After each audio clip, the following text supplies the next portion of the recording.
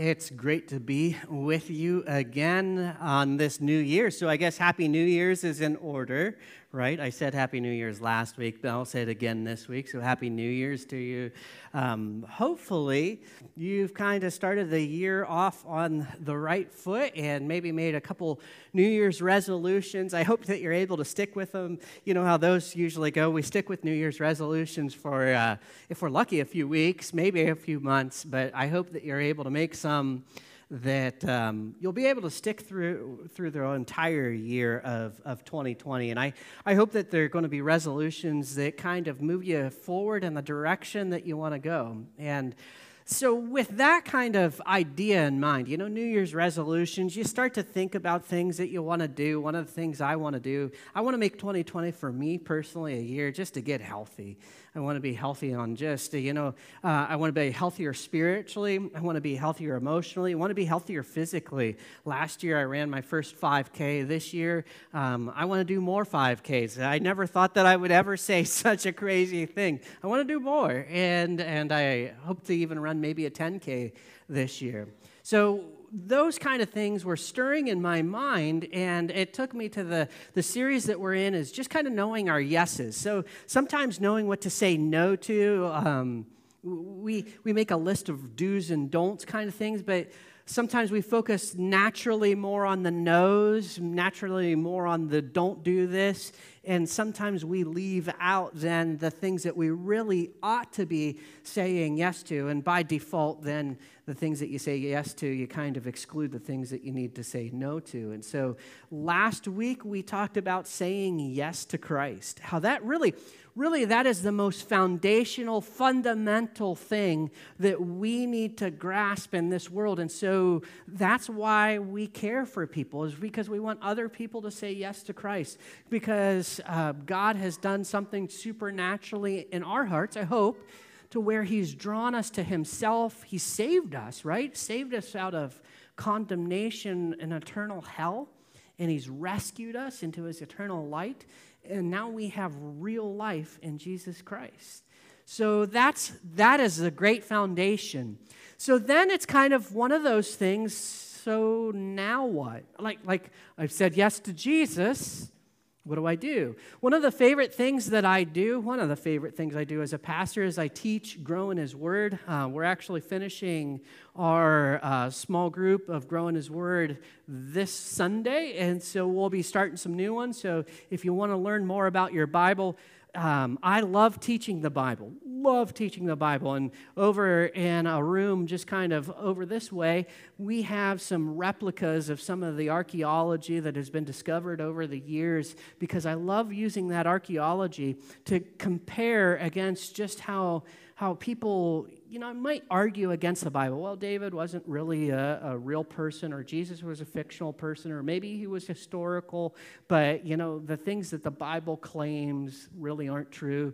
We love to interact with that stuff and grow. That's one of the favorite things I do. Another one of the favorite things I do is I get to take people to Israel. I love taking people to Israel. My first time in Israel, I had one of these just kind of eureka moments, like, oh my goodness, I've read about these things, I've studied these things, I've studied and studied and studied these things, and here they are.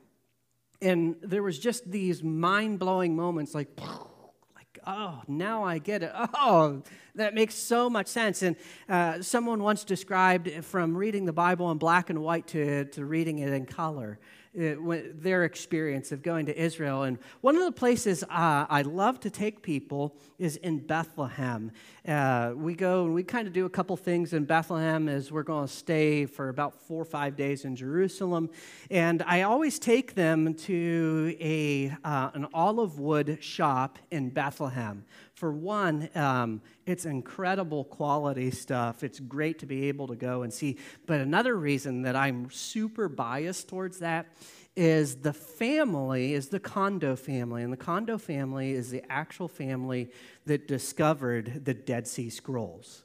And so we get to talk with the grandson of the guy who discovered the Dead Sea Scrolls. And it's fun for him to tell the family stories of how that all came to be. In case you're not familiar with the Dead Sea Scrolls, they were discovered in 47, 48. There was one just actually discovered a couple of years ago, believe it or not, down around Qumran, down around the Dead Sea. And those were scrolls of the Old Testament and some other things that actually continue to verify that you can actually believe the Bible because the Bible hasn't changed. There's been tons of people that have talked to me over the years, well, maybe the Bible's changed, maybe it has. Surely something has gone wrong. Somebody's changed a few things here or there, and there's been just tiny minor changes. But here we can actually go back to scrolls that are 2,000 years old and older and discover our Bible hasn't changed. It's incredible. There's a word that we use in theology. It's not exclusive to theology, but it's used a lot in theology when we're talking about the Bible, and that when we're talking about the accuracy of the Bible. And the word is veracity. Veracity is just a word that simply means truthful, accurate. It's right on with the facts. And it's fascinating because you've probably heard, just like I've heard, people throw stones at the Bible from a distance. Oh, surely this couldn't have happened. There's no way a man could be swallowed by a giant sea monster. There's no way that a man could have died and come back to life 3 days later. There's no way that God can miraculously provide and split the Red Sea. There's no way that these stories in the Bible could actually happen. They want to throw stones at the Bible from a distance without really doing the work of the investigation. And one of the things that you discover, the more that you study the Bible, the more you read the Bible, is the incredible accuracy and the incredible reliability, not just of the historicity of the Bible, the historical accuracy of the Bible, but that it really is God's tool that he has personally watched over himself. He's, using a theological term, superintended. He's taken care of, made sure that his word has been given to us so that it's what the Holy Spirit uses to draw us to salvation. So now, if the Bible is really those things, if you're first in Christ, what we talked about last week, saying yes to Christ, then we've got to start asking questions of what do we do with the Bible then? Because if it is truly the living Word of God, that's what the Bible claims about itself. It claims that it is living, that it's active, that it's sharper than any double-edged sword, that it's able to pierce down to bone and marrow, that it's able to, when we read it, do something supernaturally that the Holy Spirit uses, that we have this eureka moment and we are drawn to Christ. If it's able to do this and more, then we're left with a question. What do I do about it? So I say yes to Christ, and today I want to talk about Bible study and prayer. Because if we are in Christ, if God has supernaturally done something on the inside of us, and if God then has given us his living word to us, here's what we're saying. I want to have a living relationship, and so what does that look like? How do I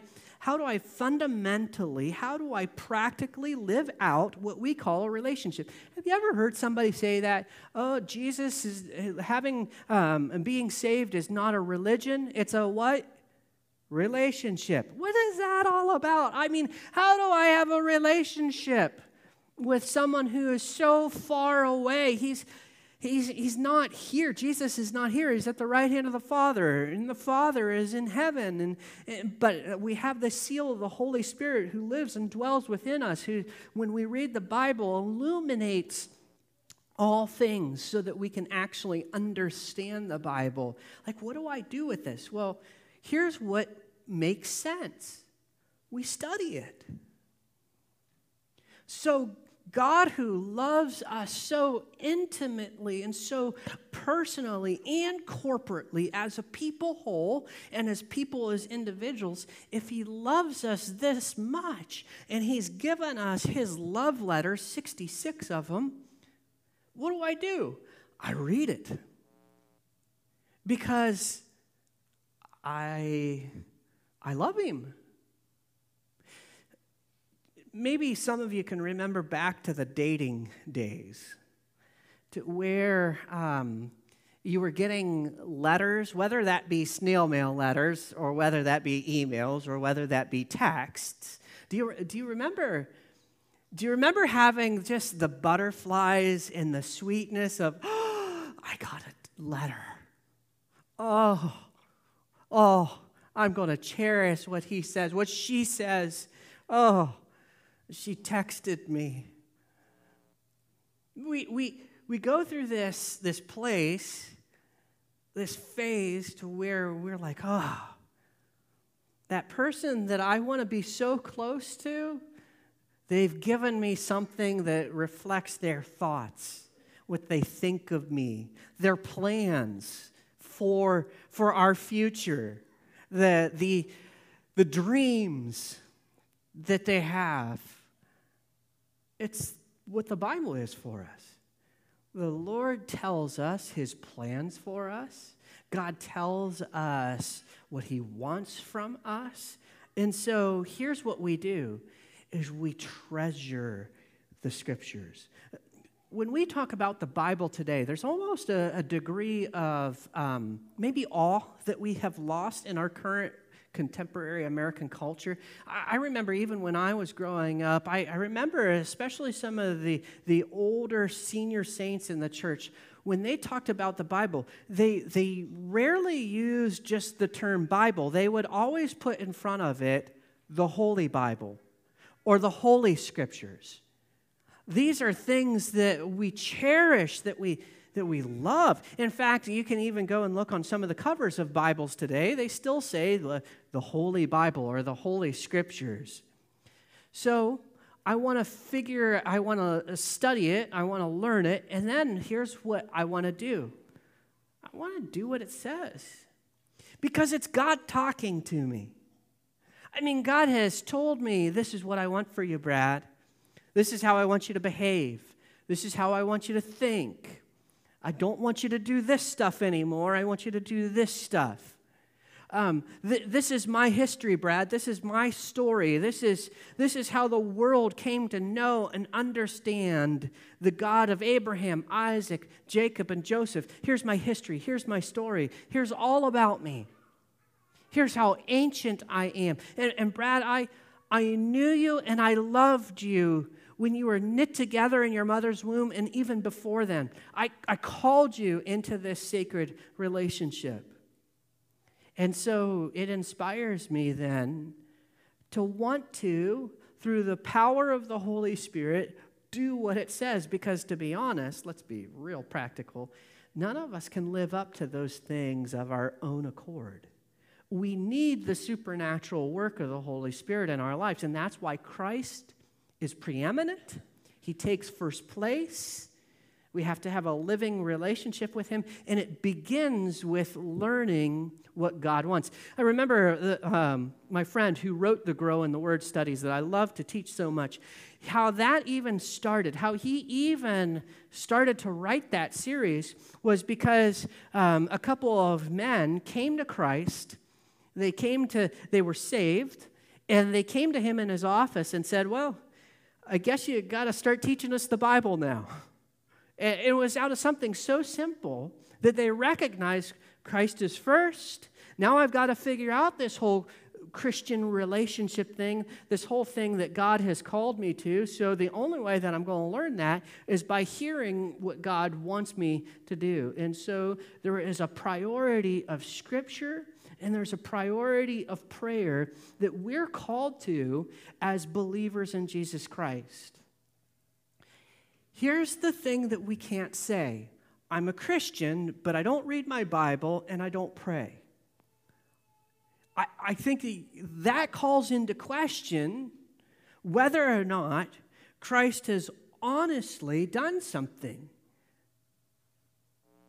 Because there's a holy hunger that comes to us when we come to Christ, right? He does something on the inside of us that it draws us to Him, just like we're drawn to personal relationships, right? With men, with women, with our spouses. We're drawn to that. There's a magnetism. When we're in Christ, when God does something in us and makes us a new creation, we're drawn to Him. We, as Jesus said in the Sermon on the Mount, hunger and thirst after righteousness. We begin to have a holy hunger in our stomachs, in our minds, in our hearts, that we want to do whatever God says. And you know, these things, the study of Scripture and the priority of prayer, they've been called the twin pillars of our faith. Because we need these things to be routine, to be regular, to be able to have this living relationship. You see, we don't just say, oh, I am a Christian, but I don't have any living relationship with the living Christ. Then you've missed what salvation is all about. Salvation is all about a living relationship. And there's this divine dance that takes place that it calls us to action. It calls us to certain behaviors. And so it reminds me of what Jesus said in Matthew 4:4, and he's really quoting Deuteronomy 8:3, when he says, man doesn't live by bread alone, but by every word that proceeds from the mouth of God. So there is a supernatural bread, a supernatural food that we need as believers to have these real relationships with Jesus Christ. Now, just so you don't take my word for it, I want to take you to 2 Timothy chapter 3, verses 10 through 17. So if you have your Bible, that's where I'm going to be for right now. I'm going to throw it up on the screen. That's the cheater version. That's okay. You're more than welcome to use that version. I have it in the English Standard Version, but I always want to encourage you to carry your Bible, to bring your Bible to church, and to be able to be directly in it. So if you have your own Holy Scriptures with you, your own copy of the Holy Scriptures, open it up to 2 Timothy chapter 3, verses 10 through 17. Here's how it reads. You, however, this is the Apostle Paul, writing to his son in the faith, Timothy, you, meaning Timothy, however, have followed my, meaning Paul, his teaching, Paul's conduct, my conduct, Paul's aim in life, my aim in life, my faith, Paul's patience, my love, my steadfastness. Timothy, here's what you've seen. You've seen how I have lived all these things out. You've seen my persecutions, my sufferings that happened to me at Antioch, at Iconium, and at Lystra. If you were with us through the Acts of the Apostles series, you know that those were some pretty nasty times in the Apostle Paul's life. There were people that hated him and hated his preaching so much, not because he was a bad preacher, but because he was a good preacher. And so they dogged him everywhere that they went. They talked negative about him. They even stoned him. And they were just mean things. And so Paul is saying, Timothy, you remember those times. So remember how I had to endure all those things, which persecutions I endured. Yet from them all the Lord has rescued me. So all these persecutions, all these problems, all the hatred, all the accusations, all the persecutions, all the negative things, all the physical abuses that I received, the Lord has sustained me through all of these things. Indeed, all who desire to live a godly life in Christ Jesus will be persecuted. Whoa. So just so we don't go too fast over that, let's stop for a second and look at that. All who desire to live a godly life in Christ Jesus will be, what's the word? Say it. Come on, let's say it. We will be. Yeah. Ooh. That's not what I want. I would be willing to bet, I'm not a betting man, but I'd be willing to bet that persecution is not what you're like, yes. You know John Wesley. John Wesley was the founder of the Methodist Church. And didn't intend to be the founder of the Methodist Church, but it turned out that way. Do you know there was a season in his life, multiple days, I think it was 3 days, maybe 4 days, to where he was going around preaching. He was a circuit rider, and so he was on a horse and going around preaching in different towns, and he wasn't persecuted for a period of like 3 or 4 days, and he was beginning to wonder, Lord, what am I doing wrong? And then somebody started yelling at him and threw a brick at him.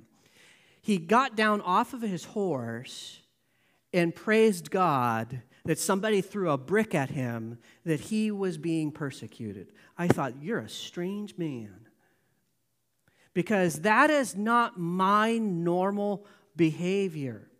R.C. Sproul, recently I was listening, he's gone on to be with the Lord, but I was listening to a teaching of him recently, and he said, the church is the antagonist of the world. And as we live out and proclaim the light of Christ, do you think Satan is going to stand by quietly and just say, let them do whatever they want to do? No, we have a real adversary. And so Paul says, listen, when we want to live a godly life, the Spirit-filled life, there are going to have moments to where it is actually going to create persecution. And praise God, by the way, in that, which is really strange. Do you know, Jesus even came and he said, listen, I didn't come so that, everybody could be la-di-da. I came and families are going to be divided over me. It's fascinating. That doesn't preach very well in our American culture, because today, the more popular, the more comfortable message is, we just want you to be full of luxury, full of comfort. Everything needs to be a bed of roses. And that preaches really well because, who doesn't want that? That is not the description that we see from the Scriptures. The Apostle Paul warned Timothy, listen, when we follow Christ, you will be persecuted. Evil people and imposters. You know what an imposter is? Someone who pretends to be something, but they're really not. In other words, you hear what he's saying here. There's going to be people who pretend to be Christians, but they're really not Christians. And that's going to actually be full of evil stuff. That's exactly what Paul is saying. Now, that may not feel very comfortable. It may not be very popular to say, but if I really believe that this is the Word of God, like God is talking to us, then this is God warning us through the Apostle Paul, given through the Holy Scriptures, that there are going to be evil and wicked people, and then there's going to be those who look like they're Christians, claim to be Christians, but they're really not Christians, calls them imposters, and they're going to go from being bad to even being worse. And here's what's going to happen. They are going to deceive people, and then the people who do the deceiving, they won't even begin to recognize that they're not even a Christian, and that's why he uses the terminology or the phrase, they're going to be deceived. They're going to think that they're really something. They're going to think that they're really a Christian, but they're really not.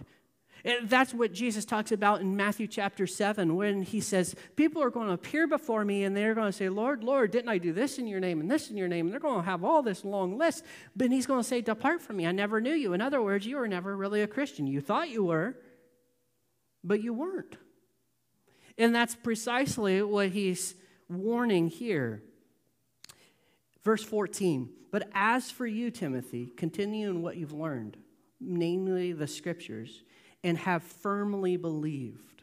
In other words, you've learned the Scriptures, you've been taught to firmly believe the Scriptures, and knowing from whom that you have learned it. You've learned it from the Apostle Paul, an apostle of Christ, and ultimately it's been the work of the Spirit. And how from childhood you've been acquainted with the sacred writings, and that's the Bible, by the way. You've been acquainted with the Bible and are able to make you wise for salvation through faith in Jesus Christ. In other words, when we read and we teach the Bible, it is the Word of God that's able to make someone wise unto salvation. That's why I got to brag on our children's ministry and every one of you who's involved into it, investing into it. I can't thank you enough because we teach the Bible in children's ministry, and we really, if you start through the children's ministry and finish through that, you'll go through the Bible about 2.5 times, the whole Bible. And that's just a foundation. That's the starting point. I love it. It's because the more that we teach the Bible, it's the Bible that's really able to make people wise unto salvation. Therefore, he says, all Scripture is breathed out by God. The term that's actually used there in the Greek is it's the breath of God, the ruach. It's the same thing that is used when God breathed into the dirt and made Adam. He gives life from the Scriptures. So the Scriptures, these Holy Scriptures are breathed. It's the breath of God that when He speaks and He breathes that onto us, it gives us life. And here's what these Scriptures are good for. Well, they're profitable for teaching, for reproof, and you get that. In other words, correction. Some people are not in heresy, they're in error. It's not a heretic to believe certain things, but they might be in error. And so how do you help them out of error? You give the Scriptures, because the Scriptures are the things that are powerful. And then for correction, because not only do you want them just to know that information, then you want to correct them and give that course correction to them. And for training in righteousness, so that the man or woman, you can use that phrase there as fairly, so that the person, the man or the woman of God, may be complete, equipped for every good work. That's what the Bible is. That, and by the way, so much more. Now, if the Bible is really all that, I want to say yes to the Bible. Because here's what ends up happening. I'm going to give you a short list here, a short list. It may look like a long list, but it's the short list, I promise you. The Bible reveals the will of God. I've heard people before say, you know what, I'm just really pursuing what the will of God is. So here are the 2 questions I ask them. Okay, so have you read the Scriptures? No, haven't been reading the Scriptures. Well, read the Scriptures because God speaks through the Scriptures. So if you want to learn the will of God, you got to read the Word of God. And have you prayed? By the way, your prayers are informed from the Scriptures. There's times that we blindly pray. Now, what do I mean by that? We blindly pray in that, well, I'm praying, but I never read the Word. Well, how can you know what to pray and how to pray if you've never learned from the Word how and what to pray? Make sense? We're going to get there yet this morning. The Bible reveals the will of God. It also reveals the ways of God. How does God operate? Once I heard, I had a lady who came up to me years and years ago. I was working with a different church, and she said, Brad, God told me to divorce my husband. And I said, okay, so let's talk about this. And I said, so why do you think that God told you that to divorce your husband? He's lazy. I said, and? God will not contradict His word. Right? So God won't give us a revelation, information that contradicts what He has already given us. And so we have to do the work of understanding the will of God and the ways of God. And also, the Bible reveals the character of God, who God really is. You know, it's fascinating. We live in such a culture. There's this American culture, the pop American culture, maybe use this term this way, that today is, oh, God is love, God is love, God is love, God is love, and God is love. Oh, absolutely, He is love, but God is holy, God is just, and He is just as much holy as He is love. He is just as much just as he is love. His character is equal. But here's what we want to say. Well, that's not very loving. Well, maybe not. But do you know that there's other passages to speak to those kind of behaviors? And what we unintentionally do is we excuse poor behavior in the name of love. And that isn't love at all. In fact, the most loving thing that we can do is telling somebody sometimes the most difficult thing, right? If someone that you know is completely against God and they're headed to hell, do you just say, I don't want to offend them. I want to love them. I just don't want them to be mad at me. That's not love, right? Because the most loving thing that we can do is to say, I want you to know about heaven. I want you to know that action, that behavior is not taking you down the path that leads to a deeper relationship with God. And so the Bible reveals the character of God. It gives us everything that we need for life and godliness. 2 Peter 1:3 is one of those passages that helps us understand that when we read the Bible, it equips us. It equips us to live a life that is going to be holy. I was talking with a pastor just this week, and he was just talking about some of his own personal frustrations about how the idea of holiness at times seems to be lost. And he was talking about how he wants to just put that sign. Do you remember the sign that was in some of the older churches, holiness unto the Lord? Like there's just a call to holiness that we Christians, that we possess. And there's almost a flippancy that happens that if you're not the hip or the cool pastor that swears, then you're probably not the effective pastor. You think I'm joking. Those ideas are just out there, and I'm like, that doesn't resonate with my Christian identity. The Bible is living and active. It's sharper than any double-edged sword. So the Bible speaks to us personally. It speaks to us corporately. By the way, the Bible speaks to us on an individual level. That's why we can read the Bible individually and get something out of it. And that's why, as the body of Christ, that's that corporate term, right? We read it together and we collectively get something out of it together. Because not only does God speak to us as individual Christians, but he speaks to the church, to the body of Christ as a whole. And so we, as the body of Christ, are also to operate according to particular behaviors.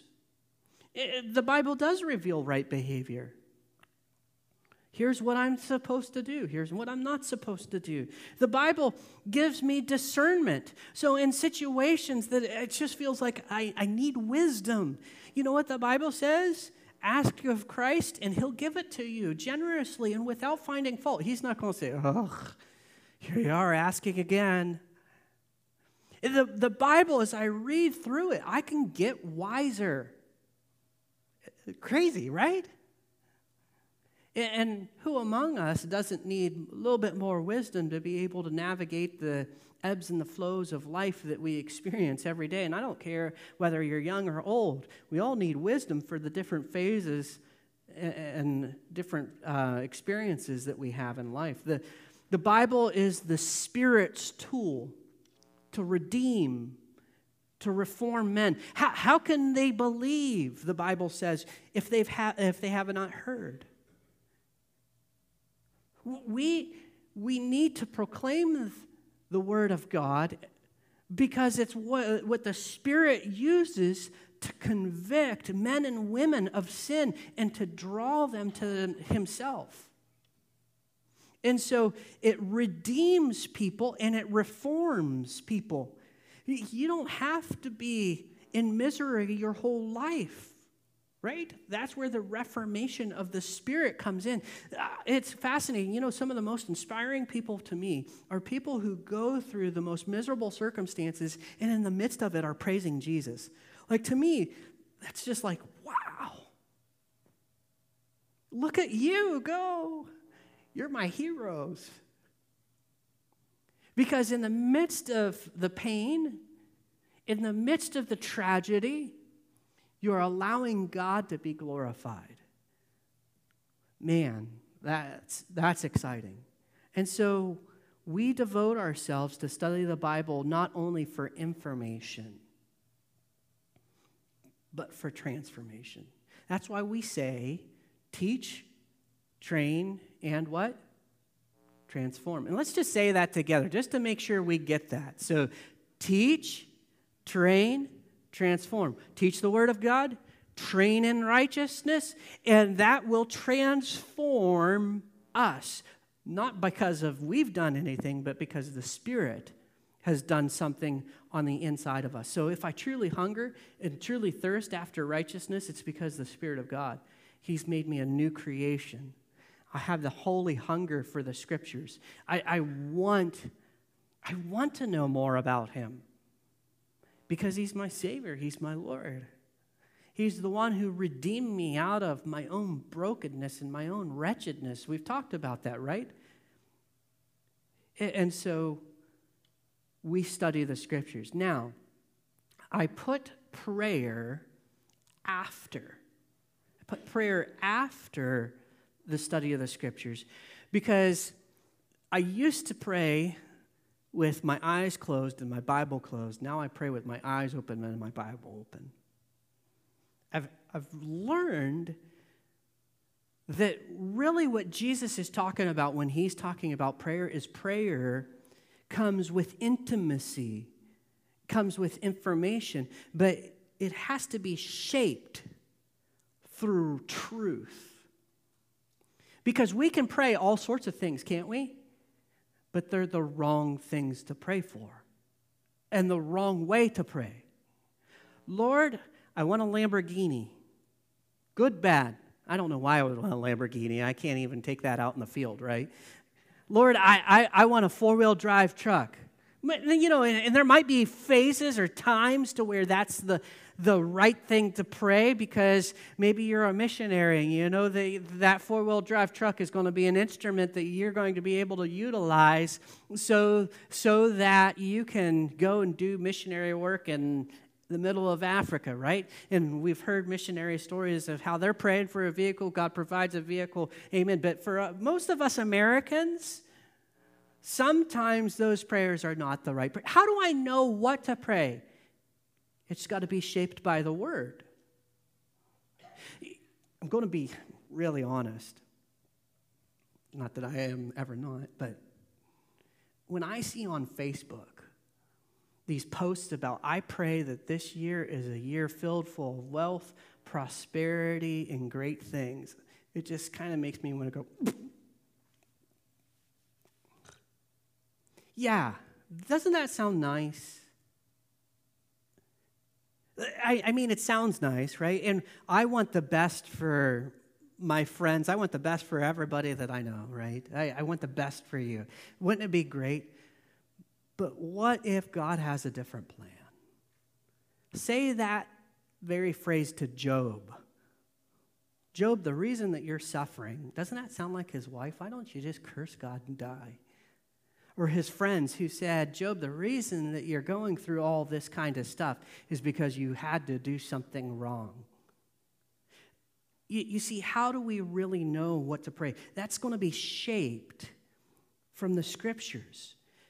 Something fascinating that's happening, has been happening, is the American populace as a whole dramatically knows their Bible less.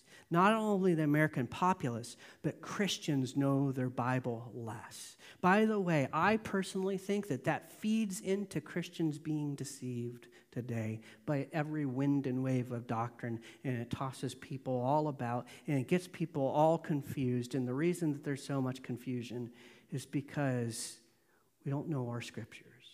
Now, that might seem condemning, but I want it to be an encouragement for us to know our Scriptures. That's why I love to teach Grow. I want people to know the Bible.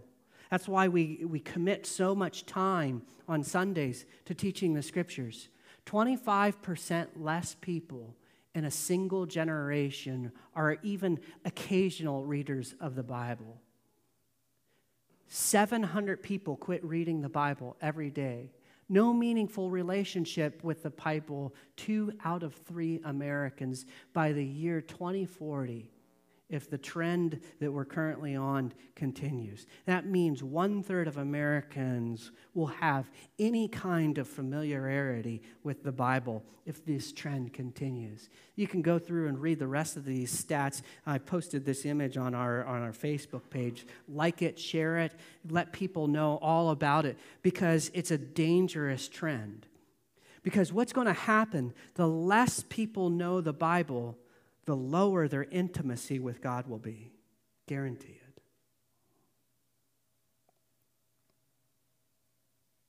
You see, sometimes, here's what happens. We read the Bible to search out our own personal comfort. And I get it, because there are those moments when we desperately need comfort. I have good friends who have talked me off of a ledge many times. When we need God to just comfort us. We need good friends to comfort us. But we read the Bible and search and study the Scriptures not merely for comfort, to make ourselves feel better about whatever current struggle we are, but to deepen our intimacy with the God who knows us. Intimacy with God is so much more than just biblical knowledge. And so we have the gift of prayer. Listen, I don't need a priest to talk with my Jesus. The whole book of Hebrews, by the way, is dedicated to that topic. I don't need someone to intercede on my behalf. I have a great high priest, and his name is Jesus. And when that curtain temple was torn, or when the curtain in the temple was torn, see if I can get that out. It's a great picture that I now have direct access. That's why I pray in the name of Jesus. Have you ever wondered, like, when you finish praying, you say, "In Jesus' name, amen." Why we speak, why we pray in the name of Jesus is because he is our great high priest. He is our intercessor. And so when I deepen my knowledge of the Scriptures and deepen my intimacy with God through prayer, something really happens. Daniel Henderson and I have talked a lot about the book Transforming Prayer. We have some copies out there in case you haven't heard me talk about it. Best prayer book I have ever read on the topic of prayer. And we just want to get that in your hands. And so if you haven't heard me talk about it, if you'd like to learn more about that book, come see me after the service. I'd be more than happy to talk with you a long time about that. He talks about seeking the face of God before we seek the hands of God. You see, a lot of times, here's what we do. We start off our prayers with our prayer requests. And that's natural. But here's what we're learning, and here's what Jesus models in the Lord's Prayer. Start out with saying, "God, you're so amazing." Start out with this awe. Start out with, "God, you're great, and I'm just so needy." So you don't start out with prayer requests. You seek the face of God before you seek the hands of God. And so here's what happens then.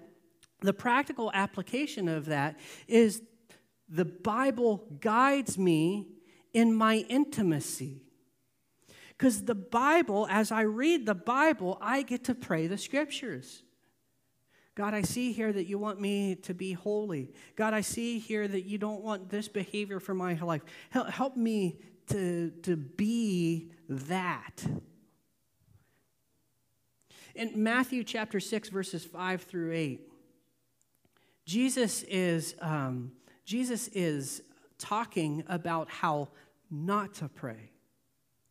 He was battling the Pharisees. And the Pharisees, here's what they would do. They would go on street corners, and there were certain times of prayer, and no matter where they were at, they would stop and they would pray. And the Pharisees, what they would do is that they would actually stop and they would pray really loudly. And here's what people would do.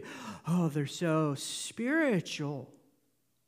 They're just so wonderful." And they would pray long prayers, and they would be just, people would be, Wow. And Jesus says, that stuff makes me puke. That is dry religion. They worship me with their lips, but their hearts are far from me. And so here's what he says in Matthew chapter 6. When you pray, you must not be like the hypocrites, the people who pretend that they're something but really aren't. For they love to stand and pray in the synagogues and the street corners. He's speaking primarily about the Pharisees there, that they may be seen by others. Truly, I say to you, they've received their reward. What's their reward? Oh, people are just adoring them, but they're getting what they want. They want people's accolades. And Jesus says they've got their reward in full. Verse 6, but when you pray, go into your room. Now, the Greek word here is tamion, and the King James is this beautiful picture of this. It talks about your own prayer closet. And we say, what in the world are you talking about? Go into your closet. Who goes into their closet? But you got to understand the culture of the 1600s to understand what is being said. You see, in the king's and the queen's palaces, if you are going to have a very formal meeting, a meeting where you really just sat down with the king or the queen and you had just a heart-to-heart conversation, you would meet in a place that they called their closet. And it was a big room that had chairs in it, and they had all sorts of things. And so here's what Jesus is saying. You don't need to pray so that you can be seen by everybody. They've got their reward in full. Here's what you need to do. You need to focus not on everybody seeing you. You need to focus on who you're trying to talk with. So go and close the doors. By the way, I love this. I love teaching this. Because here we want to say it's talking to you or me personally. But that's not what the Greek says. It's you, plural. Here's what he's really saying. When all y'all pray, don't be like them hypocrites. They love to stand and pray in the synagogues and at the street corners that they may be seen by others. But I'd say to all y'all, they have received their reward. But when all y'all pray, go into all y'all's room. In other words, he's talking about what? The church coming together and doing what? Praying. I've mentioned it before, how I feel like, the traditional pastoral prayer is kind of really hijacked what has been intended all along for the church to corporately pray. And so that's why we've been starting these practices, and we're going to continue them even more into 2020, of having congregational prayer times. Because there is something about that that's just flat out biblical. When all y'all get together on Sundays, all y'all pray. Pray together. And so here's what he says. Go in, shut the door, pray to your Father who's in secret, and your Father who sees in secret will reward you. In other words, you don't need to be thinking about what other people are thinking of you. Just pray. And when you pray, don't heap up empty phrases as the Gentiles do. Have you ever heard somebody say, but I just don't know what to say? You're talking to God. You're talking to the Creator, and I know that that's a big thing, but I know that we're all intelligent people, and we can have great conversations with people. We don't need to stumble over our words. Use whatever words you would use and have an honest conversation with Him. Because your Father in heaven says, don't be like those hypocrites. For the Father knows what you need before you even need it. Matthew 6 gives us not only the content, but the context of how to pray. In other words, we pray together even when we get together as the church. Great, good, godly stuff. The content is known because the teaching is known. Well, how do we get the teaching? From the Bible. That's how we know how to pray. And the Bible then shapes everything that we do. And then what you end up seeing is you see in Matthew 6, it gives us content, it gives us the context. And you see in Acts chapter 2, the early church, here's what they do. They devote themselves to prayer, to the apostles' teaching, to fellowship, the breaking of bread, that's communion, and praying. The church was birthed after a 10-day prayer meeting. That's what happens on Pentecost. They go up into this chamber, to this room, and they pray. And they wait. And God sends the Holy Spirit. Let me kind of just give some things to wrap up here. Don't miss this. Foundation is saying yes to Christ. Foundation is, that's the foundation, but it doesn't end there. It is a living relationship that we're saying yes to. And so the fuel to that living relationship comes through our study of the Bible. And then as I learn what God wants, I pray about that. God, I see that you don't want me to be like the pagans, so what does that mean? God, I see that you don't want me to be about lust, so what does that mean? God, I see that you don't want me to be all about money, so what does that mean? God, I see that you want me to not live in immorality, so what does that mean? God, I see that you don't want this, so what does that mean? And we pray about those things, and now what happens is my relationship with Christ gets deeper and deeper and deeper. Do you remember the old hymn that the longer I serve him, the what? Sweeter he grows. How does that happen? Because my intimacy with God deepens so much. So there we go. We're saying yes to Christ, yes to Bible study and prayer. And next time, I'm just giving you a forewarning for next time that we're in. We're going to be talking about saying yes to church, saying yes to the assembly of the saints on a routine, regular basis. Why is that important? Saying yes to small groups, smaller groups within the larger group, and also saying yes to serving. Why are those things so important? Now, I'm just going to throw it out there. That sermon might get a little bit edgy. And I'm just letting you know ahead of time that it may step on a little bit of toes, including my own. And so, for whatever it's worth, you can watch it online if you would rather not be here, but I'd rather that you be here, because gathering together as the people of God for the worship of God, there's something that God just loves about that. Father, thank you for your holy word. Thank you for how it teaches us what we need to do. So we know that you just don't want us to have our get out of hell free card, but you want us to be in a living and real relationship with you. And so I thank you for being the God of relationships, the God who loves us, the God who is full of abundant grace, mercy, and kindness, and abounding love, the God who, in the midst of our mire, you've pulled us out. So we worship you. Help us to know more of who you really are. And as we worship you through our study of the Word, through prayer, I pray that our intimacy grows. It's filled just full of rich reality. Thank you. Thank you for calling us, for making us your own people. Help us to do what we need to do well so that you will gain great glory. Father, as we do that, I pray that you would draw other people to yourself. Help us to be about your business here on earth. So I pray that we as a congregation are aware of our neighbors and our friends and our relatives, those who they're lost. Teach us to have a burden for that.